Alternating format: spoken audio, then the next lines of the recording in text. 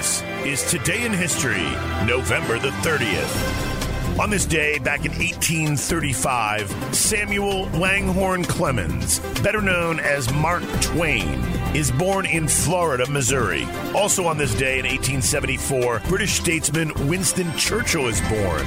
And in 1782, the United States and Britain sign a preliminary peace article in Paris, ending the Revolutionary War. The Treaty of Paris was then signed in September the following year. And on this day in 1954, Anne Elizabeth Hodges of Oak Grove, Alabama, is slightly injured when an 8.5-pound chunk of space rock crashes through the roof of her house, hitting her in the head as she lay napping on a couch. And on this day in 1989, Richard Mallory, a store owner in Palm Harbor, Florida, is last seen taking a ride with Aileen Wuornos. The following day, his car, containing his wallet, some condoms, and an empty bottle of vodka, is found abandoned in a remote area of Ormond Beach. Nearly 2 weeks later, his body turns up in a Daytona Beach junkyard with 3 bullets in his chest. Mallory's murder was the first of 7 committed by Aileen Wuornos over the next year, perhaps because she was one of the few woman killers to gain widespread fame and notoriety. She was inaccurately dubbed America's first female serial killer. Her case was heavily publicized through television talk show appearances and a documentary called The Selling of a Serial Killer. I have made peace with my Lord, and I have asked forgiveness.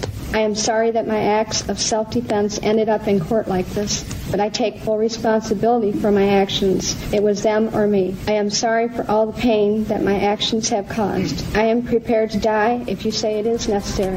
In late 1989, Wuornos began her infamous killing spree. 5 months after Richard Mallory was killed, David Spears was found dead, shot 6 times with a .22 caliber gun in the woods near Tampa. Wuornos was sentenced to death, and a movie was made about her story called Monster that starred Charlize Theron in the title role. And on this day in 1994, the Achille Laurel cruise ship catches fire and sinks to the bottom of the sea near Somalia. The large luxury liner had a checkered history that included deaths and terrorism prior to its sinking. Back in 1971, the ship rammed an Italian fishing boat in the Mediterranean Sea, killing 1 person. 10 years later, a fire on board the ship killed 2 people. And the most infamous incident in the history of the Achille Lauro occurred in 1985 when it was hijacked by Palestinian terrorists who shot and killed an American passenger, Leon Klinghoffer.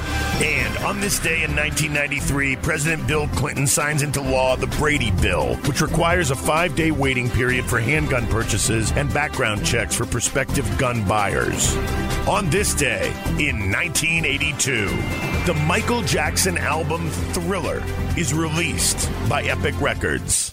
Thriller is the 6th studio album by American singer Michael Jackson, released on this day back in 1982 by Epic Records. In just over a year, Thriller becomes and currently remains the world's best-selling album, with an estimated sales of 66 million copies. It is the best-selling album in the United States and the first album to be certified 33 times multi-platinum, having shipped 33 million album units. The album won a record-breaking 8 Grammy Awards in 1984, including Album of the Year. It produced 7 singles: The Girl Is Mine, Billie Jean, Beat It, Wanna Be Startin' Something, Human Nature, PYT, and Thriller, all of which reached the top 10 on the U.S. Billboard Hot 100 chart. Thriller broke racial barriers in pop music, enabling Jackson's appearances on MTV and a meeting with President Ronald Reagan at the White House. The album was one of the first to use music videos as successful promotional tools, and the videos for the songs Thriller, Billie Jean, and Beat It all received regular rotation on MTV. Michael Jackson's